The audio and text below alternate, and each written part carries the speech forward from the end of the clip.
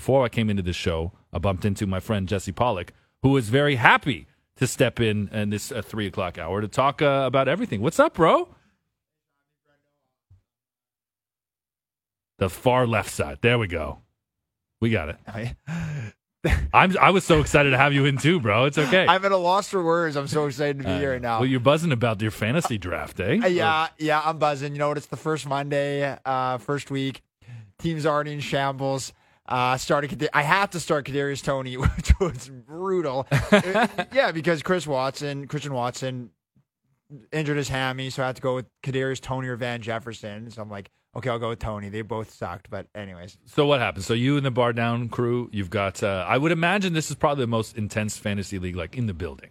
It's getting there. I think like maybe the cable guys, like guys literally stringing cable. Maybe theirs is pretty intense because they're like, I've been on a 6-foot pole for like 3 days, man. Like I am not losing this trade.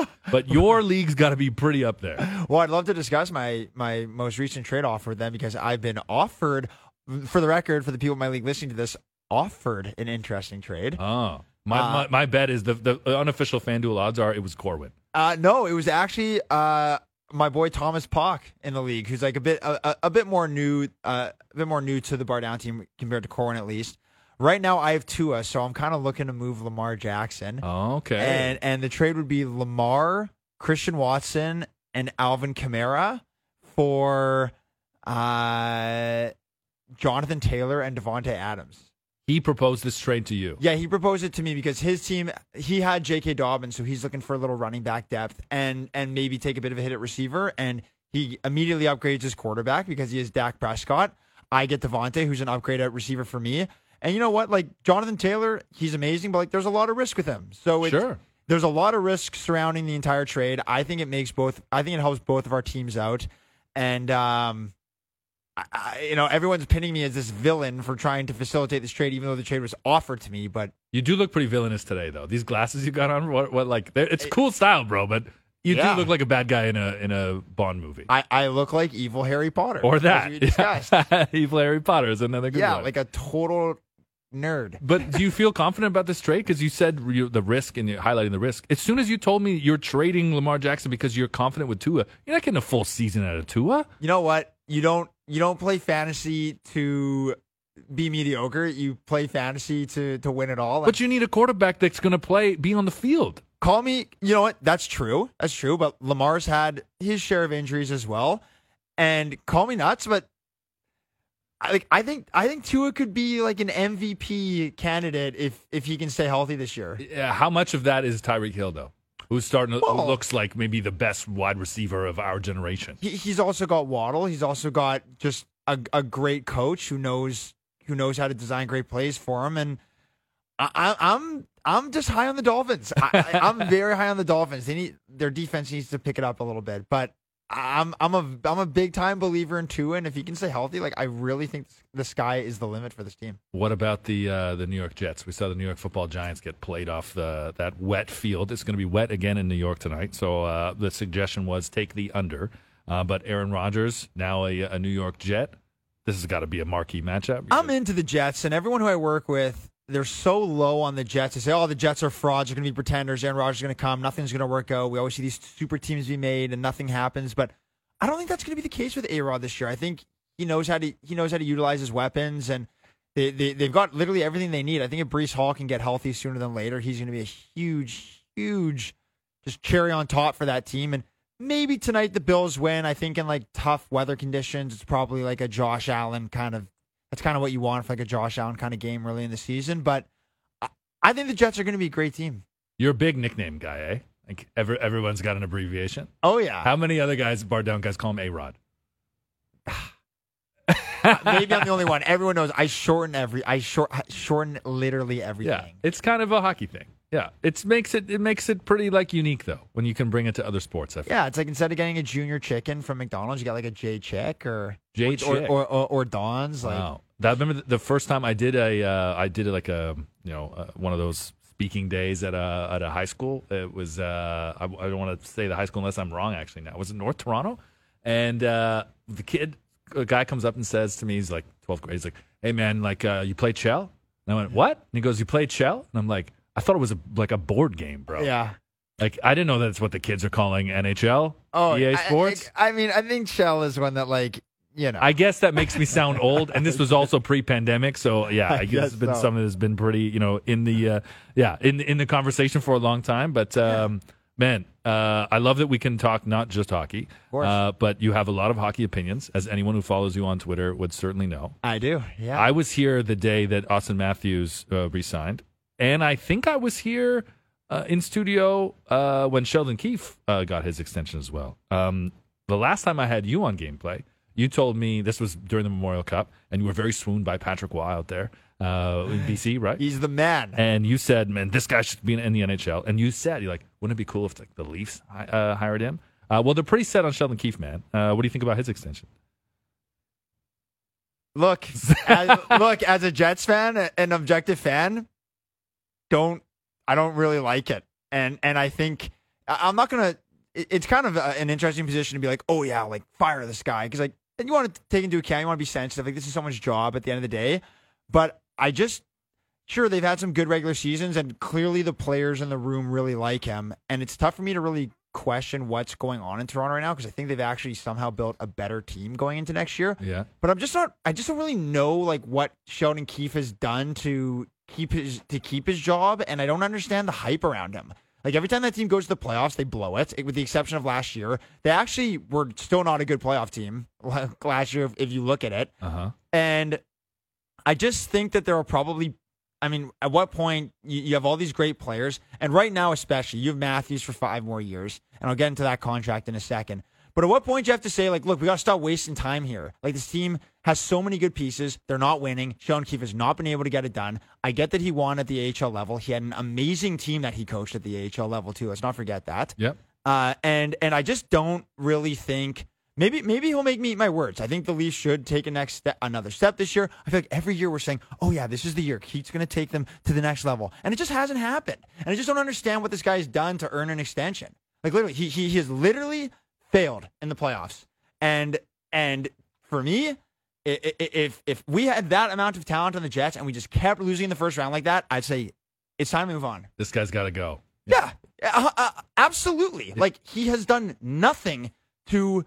He did not. And if you told me, like a few months ago, or even like towards the end of the regular season, that it would be Sheldon Keefe that would be the one sticking around and not Kyle Dubas. I'm not saying that the whole Dubas thing, like, I'm not saying that the Leafs were out of line at all for handling it the way that they did. But if you were to tell me that it would be Keefe that would be staying and Dubas would be gone, I would never have believed you. Like, what's going on? Do you think that played a part into why Brad Treliving felt like Keefe had to stay, though? Because you can't have 2 major changes like that. And I don't know if you actually move the needle as much by moving him out of there. Because you say, what has he been able to do? But it's like, you bring a new guy in, then you're starting over. So are you losing any of the progression? You acknowledge that they're making these steps. I think the team obviously feels that way. Yeah, I guess the team has taken steps, but in what sense have they really taken that big steps in? What, they won 1 playoff series and then they got worked in the second round? Like, there hasn't been steps. And I think that when you bring in a new general manager, it's often that you get the double whammy because that new general manager picks their new coach. Now, clearly, the team really likes Keefe. The players clearly like Keefe, and they feel like they're heading in the right direction. And you obviously have to listen to the players, especially as a new general manager. You don't want to come in and be a villain. You have to listen to what the players want.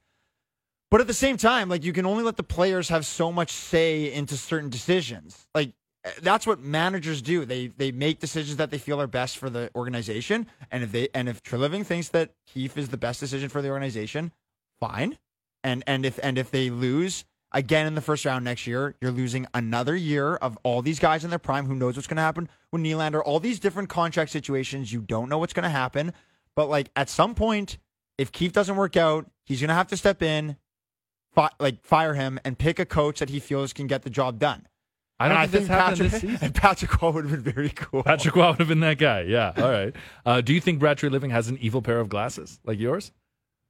Probably. Although he seems like a really nice guy. I don't know. He seems like not an evil guy. But again, just to touch on the whole Matthews thing, give me your take on the contract. Yeah, I talked about this on my own channels. Again, as an objective fan, I think it's a fantastic deal for both the Leafs and Matthews. Yeah. Matthews gets what he wants. Everyone's saying, oh my goodness, this team can't get anyone to sign for 8 years. It's like, give me a break. You're getting Auston Matthews for the first 12 years of his career. That's all. He has been a dominant player since he entered the league. That's like all of his prime years. He's not going to be as good when he's 31 or anything. The Jets lost Patrick Laine after 4 years. Yeah. Okay? You want to talk about having a tough time retaining players? Like, Winnipeg is on so many players no trade clauses, and you have people in Toronto actually having the nerve to complain about retaining players when you're able to go out and get a John Tavares like you did. Whether or not you like the contract now, whatever, there was a lot of hype around that at the beginning. Okay, it is amazing that Chevy has been able to re-sign some of the guys like he has in Winnipeg because for whatever reason, I disagree with it. Winnipeg doesn't have a great reputation in the league. And then you have Toronto, which is like Hollywood in Canada, and you get an American superstar to sign a contract like that here, you should be smiling. You get Matthews for the next 5 years. Like, oh my goodness. Leafs fans drive me crazy. Crazy. That's a good deal. I wouldn't have known that. I actually thought that you were going to you had an issue with the term. That was going to be my guess. No, I think the term is great because Matthews after the contract is done can choose where he wants to go, and the Leafs get him for another 4 years. It's tough to retain all-star players in Canada, especially Americans. Yeah. Like that is a big thing that the Leafs are able to do, and if the Leafs aren't winning in the next 4 years, you're done. Your window's done. You're not winning at all. I think the term is great. I think the number is great. And I do think that, it puts a little more pressure on the team to, this is your tangible win window. It's not even the full length of his contract, 5 years. It's probably 3. But if you thought it might have been 4 or 5 or 6 because you signed an 8-year deal, no, this is it tangibly now. And Brad Treliving thinks that Sheldon Keefe is the guy to maybe get them there. I think he's got 2 years to do that. If not, then maybe they bring the next guy in, someone who connects with the players maybe in a different way. Not 2 years. Man, I think they're moving in a good I think they're moving in a good direction. I think a big change, a coaching change, would have just contributed way too much instability. That's fair. Right now. You know what? That's fair, and that's definitely the counter argument, and I get it. And I see it. But on the other side, it's like, why give this guy 2 years? Sheldon Keefe has not done a good enough job with this team at all. And at some point, especially with Matthews having only so many years, if you talk about resetting a little bit, you get rid of him after 1 year because you know what you have with Sheldon Keefe. You have someone who cannot win in the playoffs after this year. There was no look. Quote me on this. There's no other way of putting it. If he gets knocked out in the first round next year, how do you justify keeping him? He is taking one of the best cores in the league and continually finding ways to lose. Get a new guy, get someone maybe with some experience. They've won a Stanley Cup before. I don't know. Get them in, someone who will get control of that team quickly and get them to where they need to be. But I mean, how many second chances are we going to give? Not just Keefe, but just this core. The core, right. Yeah, it's insane. Man, I understand as a Jets fan how frustrating it can be to be in this market and watch the team perform or underperform the way they do, and then to deal with the people, many of which are in this building, with as strong-worded opinions on the opposite side of things than you, my friend. I can't believe that the season starts exactly a month from now. Opening night is the 10th of October. The Leafs and the Habs is October 11th, so exactly 1 month from now. I did the prediction show, way too early prediction show, literally I guess this would have been 3 weeks ago, with Frankie Corrado and Peter Holland. And neither of them, I think, had the Jets making the playoffs as one of the Canadian teams that would. I have a feeling you're going to tell me that they are going to make the playoffs? I just feel like there's a little bit of uncertainty with the Jets right now. We need to see kind of what pans out with the team in the next month. Because if you have Connor Hellebuck on your team, you can make the playoffs any year. He's such a good goalie. And Mark Scheifele is obviously such a key piece of the team. I don't think the Central is that strong this year. I think that there is room, and maybe the West in general isn't quite as strong. I agree. I think there is room for the Jets to sneak into a playoff spot. I'm not saying it's necessarily going to happen, but who knows? Yeah. I think there are some teams kind of rebuilding in the West, and there's going to be a couple wild card spots up for grabs. How excited are you for the Connor Bedard show in Chicago? Oh my goodness, I can't wait. I love Connor Bedard. I've not to flex at all, but I had the pleasure of doing a couple pieces of content with him, and he's just such a top notch individual, such a humble guy, willing to have fun, willing to participate in making the game not just X's and O's, but fun. Some stars in the league aren't willing to do that. Not kidding. Really? Some hockey stars in the league are not willing to do that? get into any names. But I Connor Bedard has always been a great sport, and I think low key he's a very funny guy, and I think that people are going to find that out about him. He's just got like that chill BC vibe to him. He's got I would say that a Bardown vibe to him. He's got that. Yes. I would say that. I think a BC vibe, a BD vibe. Right. I think that's the label you can put in it. Although if you're rolling with me, Brendan Dunlop, then people think you're talking about Brendan Dunlop vibe. He might have sick flow. He might have great hair. I don't know. Is he a little Portuguese kind of Bedard? Like maybe. Exciting. Quinn Hughes, man, captain of the Vancouver Canucks. That's the big NHL story today. He's a hell of a player. I know that's stating the obvious. And that's a team that's in transition. That's a team that they just need some good vibes. They haven't had any BD vibes for a long time out there, right? So I feel like that's a good way for them to start the season a month out. You know what? I'm very happy for Quinn Hughes, and he's fantastic. Also, need to address, he's one of the few Jewish players in the NHL. I'm Jewish. You love to see a Jewish captain in the league. Doesn't happen very often.